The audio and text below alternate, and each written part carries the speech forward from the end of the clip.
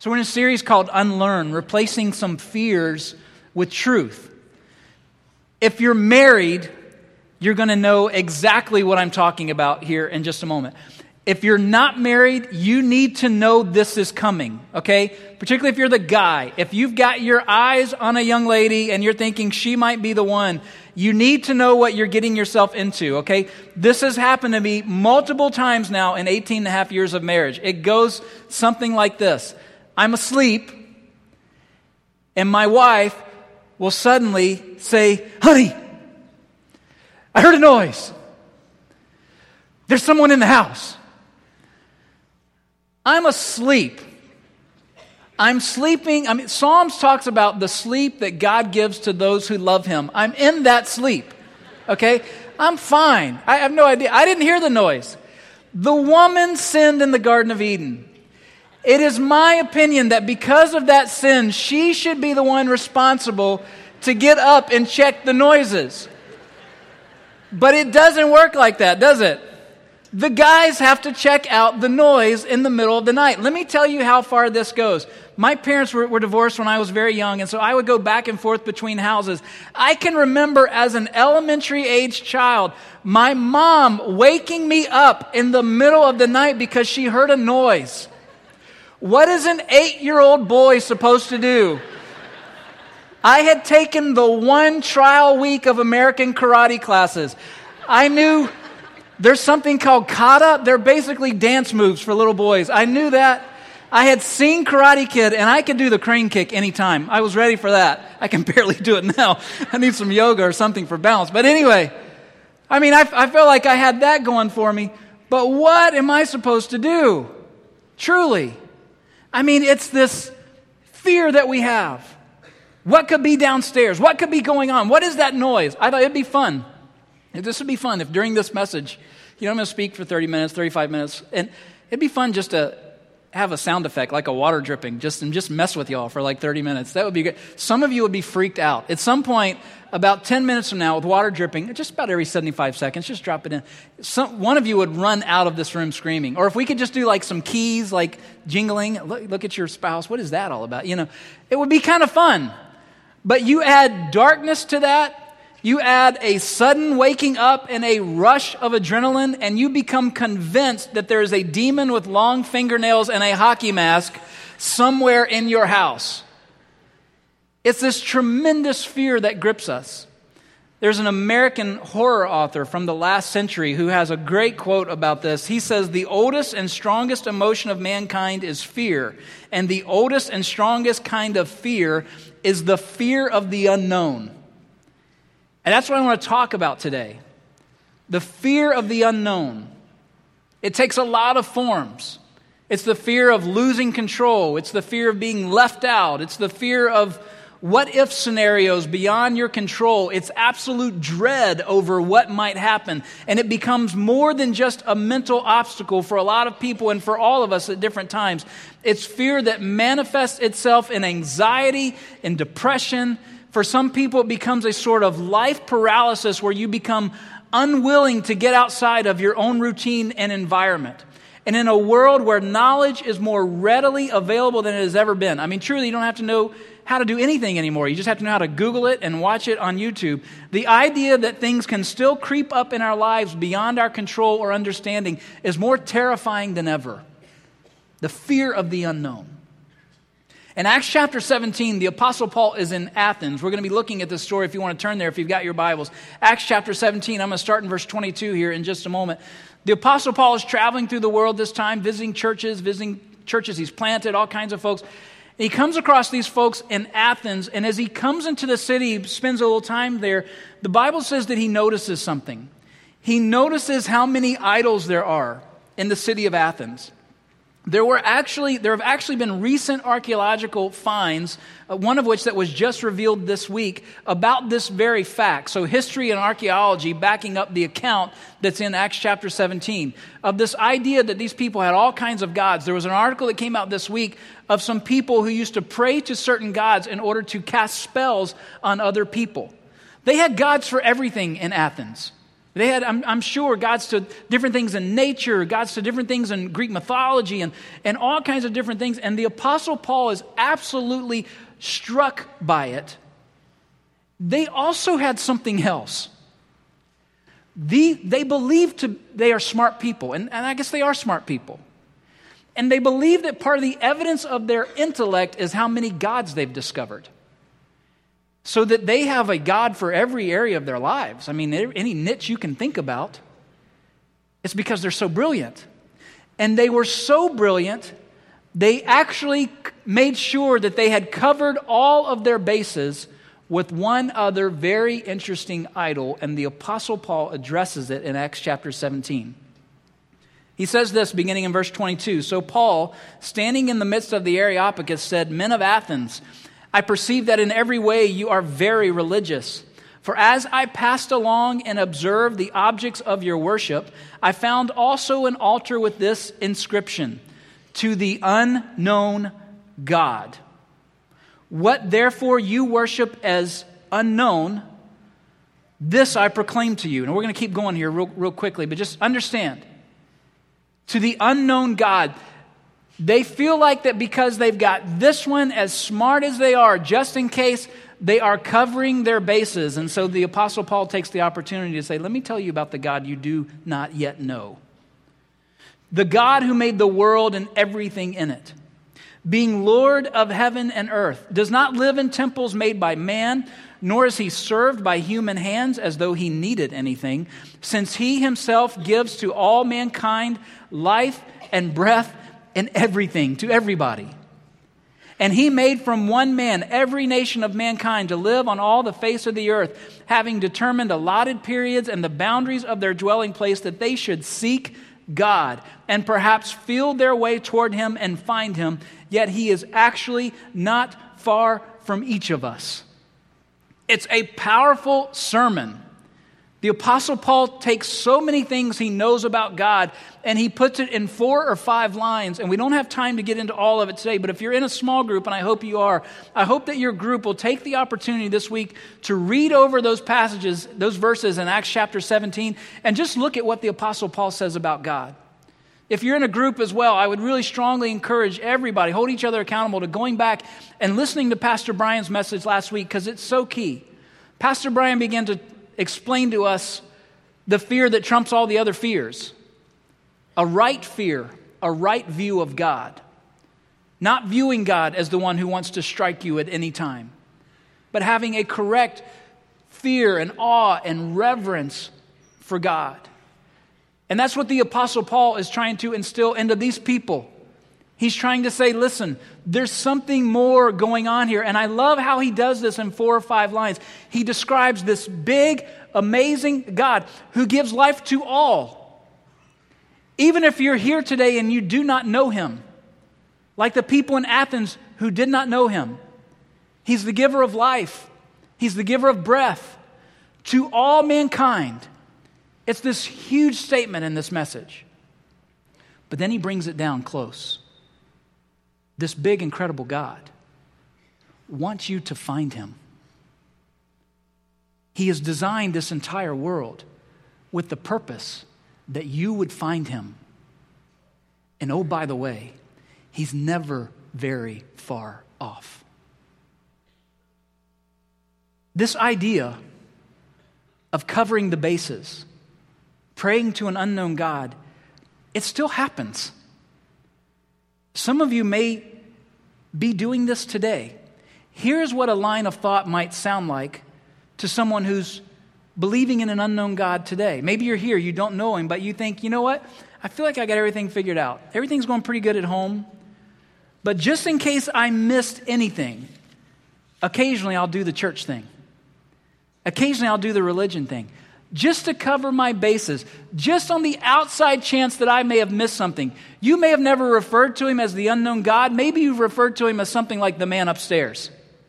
And I'm just here today to make sure that just in case at the end of my life, just in case I meet the man upstairs, I want to be able to tell the man upstairs, hey, I was at your place one day and it was pretty good. The music was okay. And hey, did you see when the Kentucky Fried Chicken basket came by, I put something in there. And so we're all square with the house, right?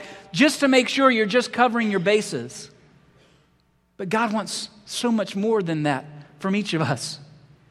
He's not the God that we worship just to cover our bases. He's a personal, relational God that desires to have a personal relationship with you. He desires dedication. He desires obedience. He desires faith. He desires trust. And He gives us so much more in return. When the Apostle Paul gets done explaining Jesus to them, they actually poke fun of him because he is speaking in such simple, plain language. In 1 Corinthians 2, the Apostle Paul describes this whole approach to communication as part of his strategy and ministry. He just says, I just talk about Jesus, and I let the Spirit of God do its work, and that's all we're supposed to do. I mean, too many people try and argue to prove the existence of God. The problem is that at some point you're going to run into someone not with a better argument, but they're a better arguer. You may have already encountered them. And running into a better arguer can lead to doubt and feed the lie that there are just a lot of different ways to get to truth. I think for a lot of people, they have this kind of experience in high school or college. We feel like we're supposed to be so much smarter than the people arguing with us, but we don't have to be. Maybe some of you have had this happen to you as an adult, and at some point someone just made you feel stupid. And as a result of that, you don't cling to the truth of Jesus as tightly when you did when you were younger. You're not living out the same passion or conviction. And our neighbors look at our lives as Christ followers and say, listen, if they're not really that convinced that this is absolute truth, then what do we care about it? I mean, it looks like these people are just covering their bases. And the result is that the way we live our lives is no different than all the people around us who are looking to us to see if there is something more to this faith in Jesus Christ. You see, the problem in our culture is not just the cult of Oprah and Deepak Chopra universalism. The problem is timid Christianity. Timid Christians who don't look any different because they're afraid of losing an argument. Listen, our hope is not built on winning the argument. Our hope is built on a personal relationship with Jesus Christ and a faith that says God has always kept His promises and He will continue to. It's actually a lack of a relationship with God and the lack of the resulting knowledge of God that causes us to fear the unknown.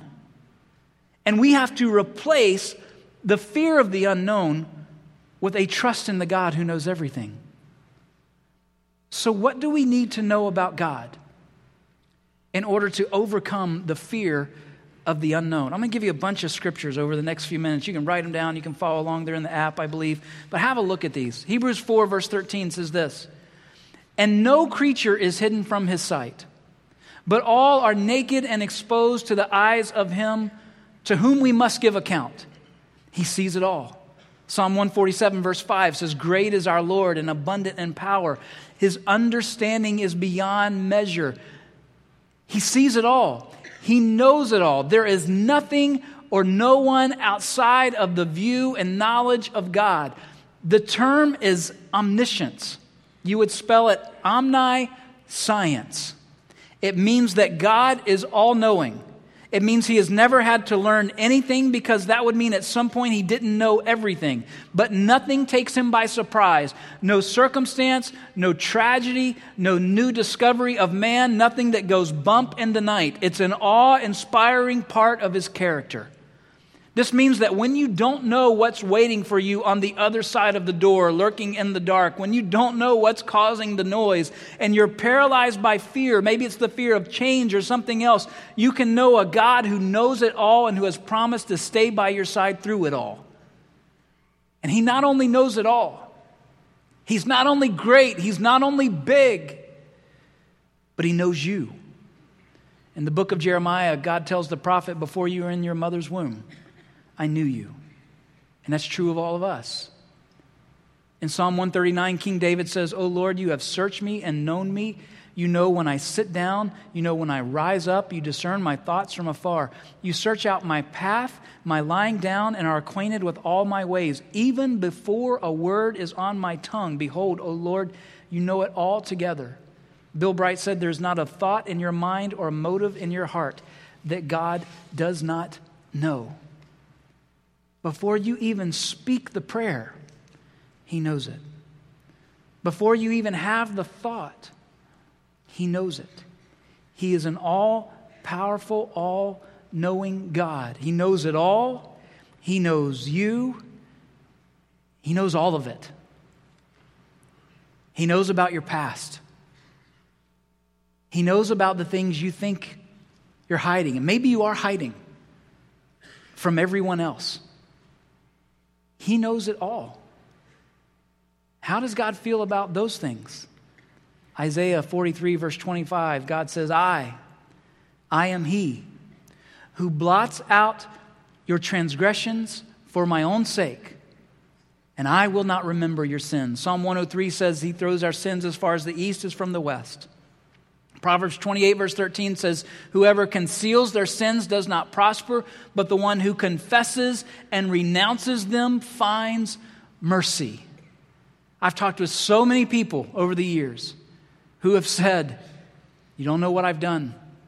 You don't know how bad it is. You don't know how dark it is. And they feel like they're holding on to secrets, hurts, habits, hang-ups, addiction, whatever it is.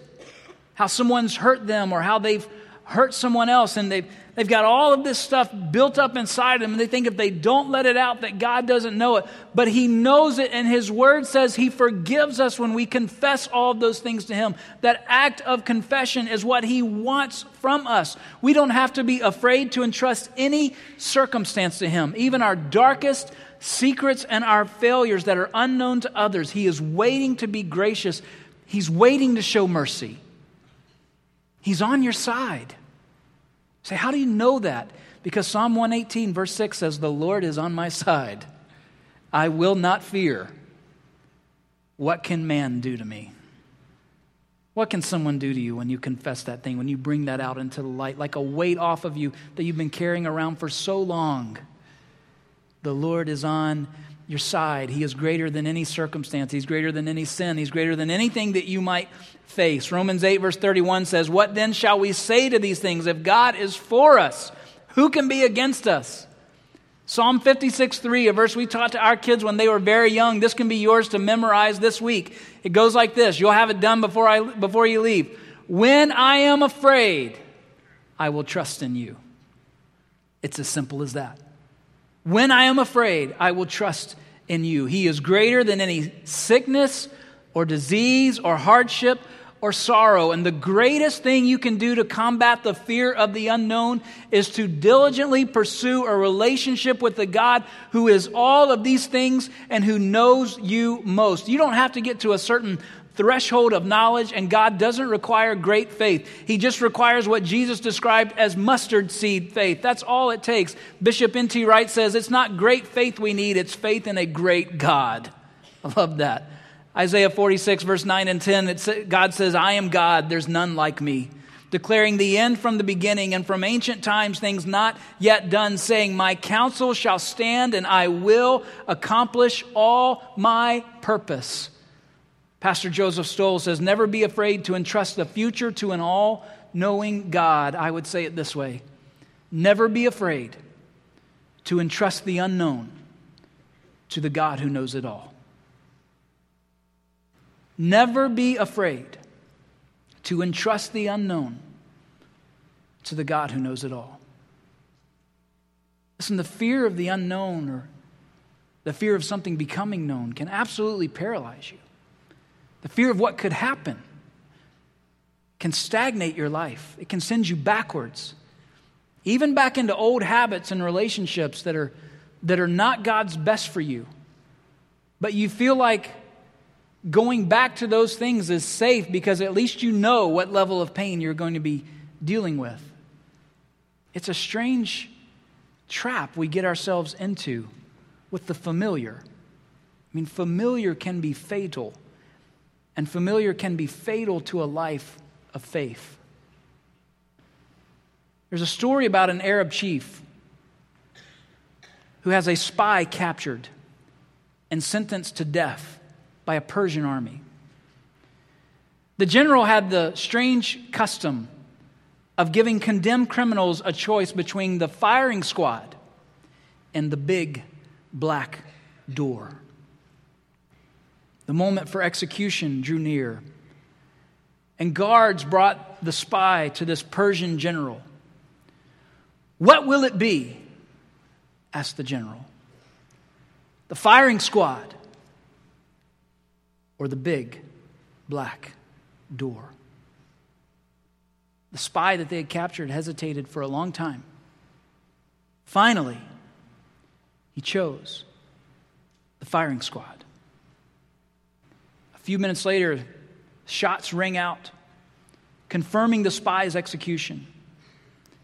The general turned to his aide and said, "They always prefer the known to the unknown. People fear what they don't know. Yet, we gave him a choice." "What lies beyond the big black door?" the aide said.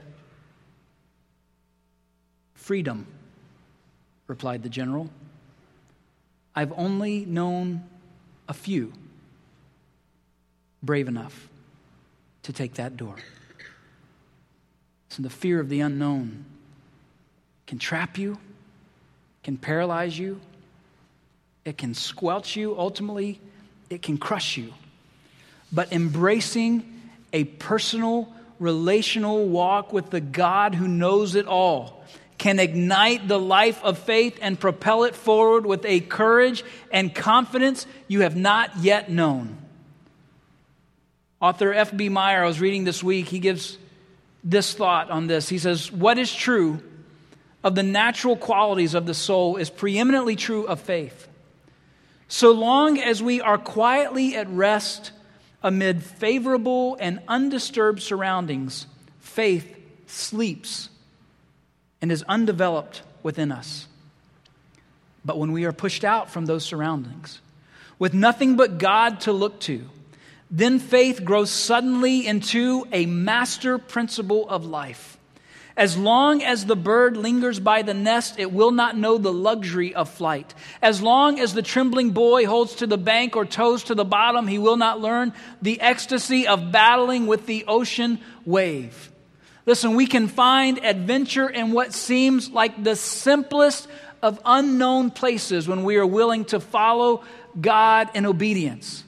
We can find adventure in the simplest of places, like in Daytona Beach as a small group leader to 8th grade boys. I have seen people over 18 and a half years of this church.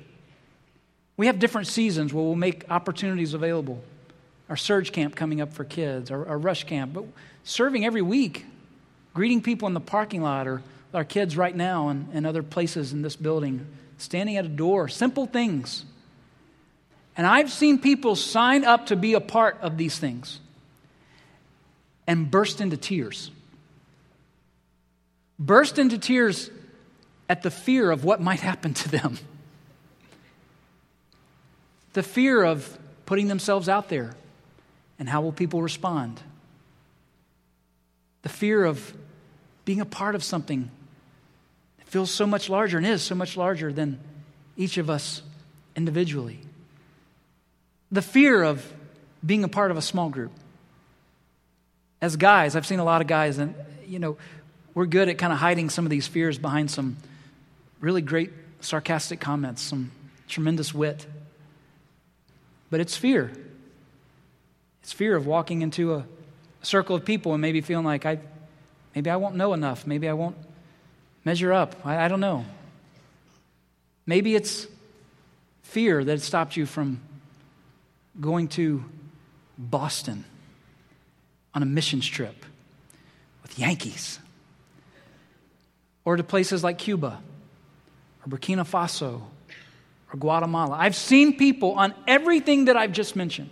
I've seen people sign up, put themselves out there, and burst into tears. It's a fear of the unknown, but it's also a fear that someone might discover something about you or about your own inadequacy, whatever it might be.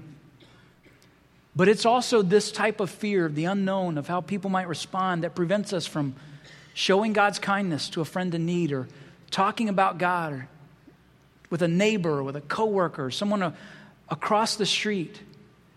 What might they think of you? What if they ask me a question? I don't know what will happen in this moment. We have a tendency to find great security in the not doing. I love the story of Moses in the Old Testament. You know the story of Moses where he talks to the burning bush? Have you read any of Exodus 3? Have you seen the movie? If you've seen the movie, it's good enough. It's fine. Charlton Heston's great, Moses. In rabbinical circles, they talk about Moses as a man who's basically in a rut.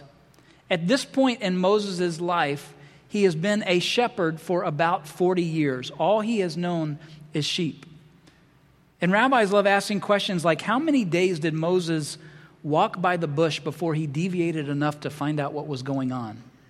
It doesn't look like that in the movie. It just looks like the bush burst and it wasn't burning, and so he went and checked it out, and maybe that's how it happened. I don't know.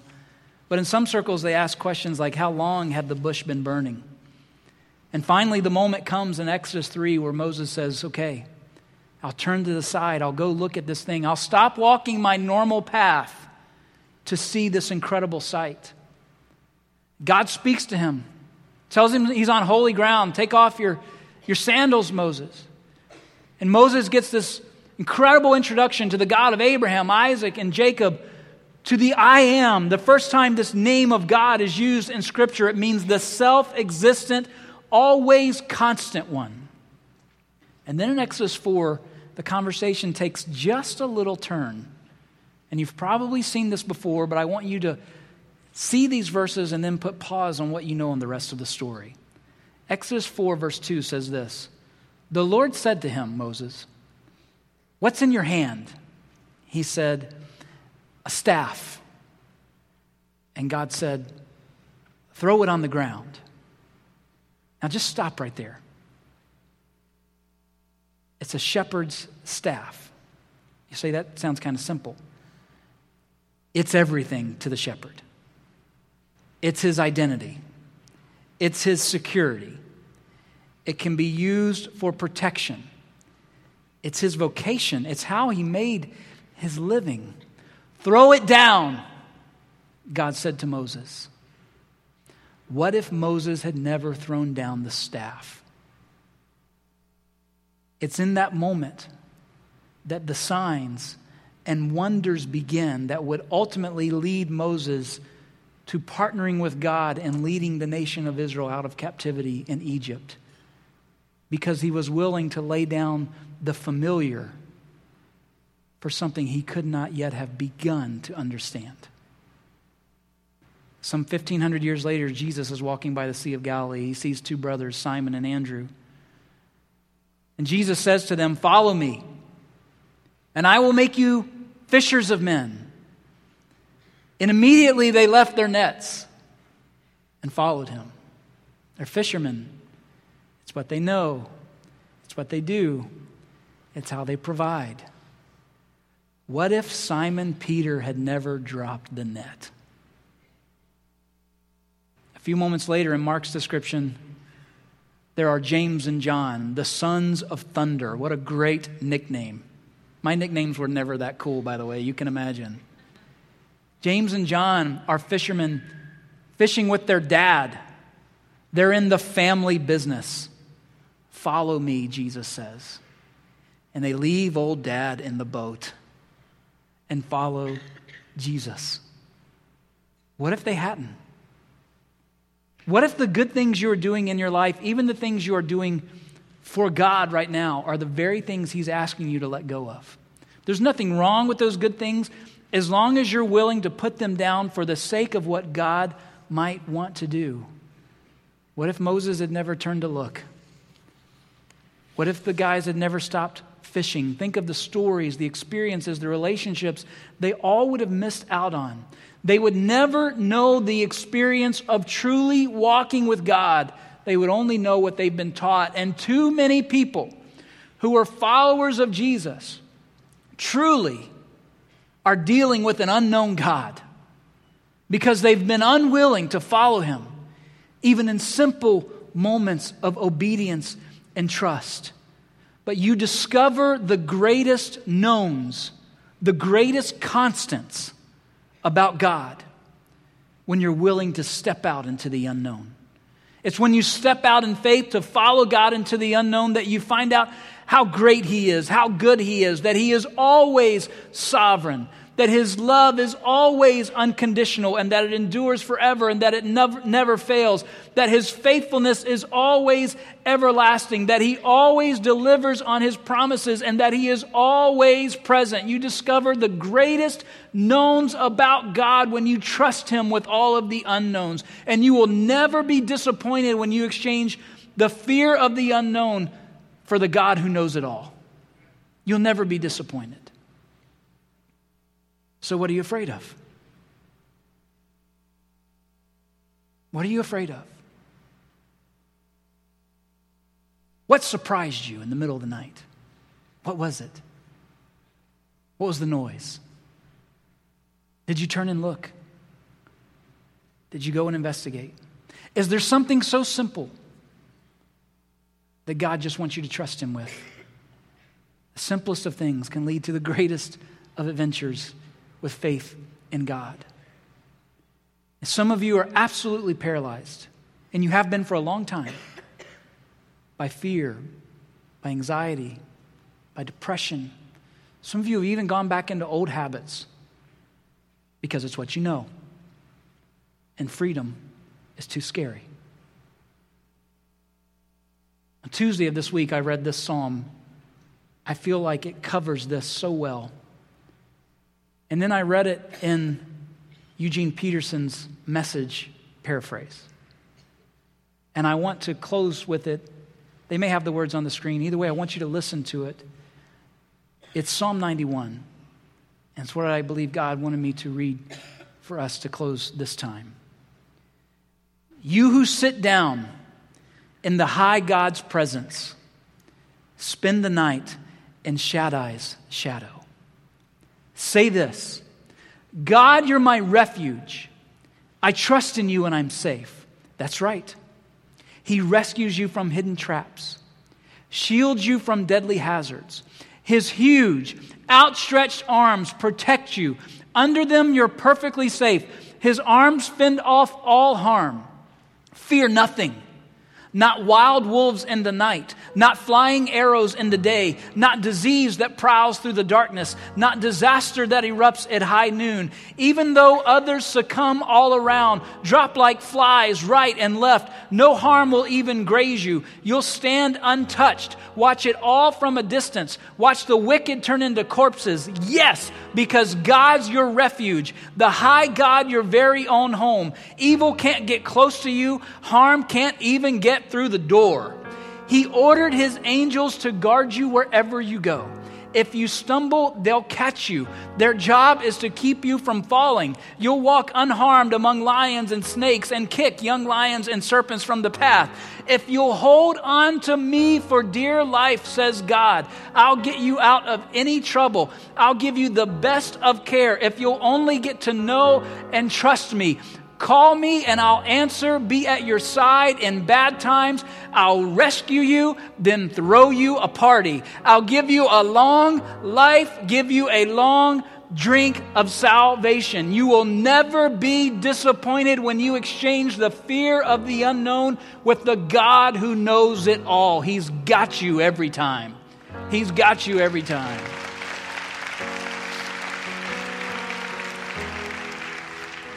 Would you bow your heads?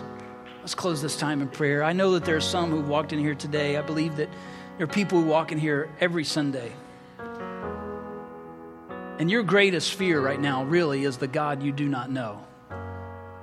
And you're just covering a base. I want you to know this big God of refuge with his huge arms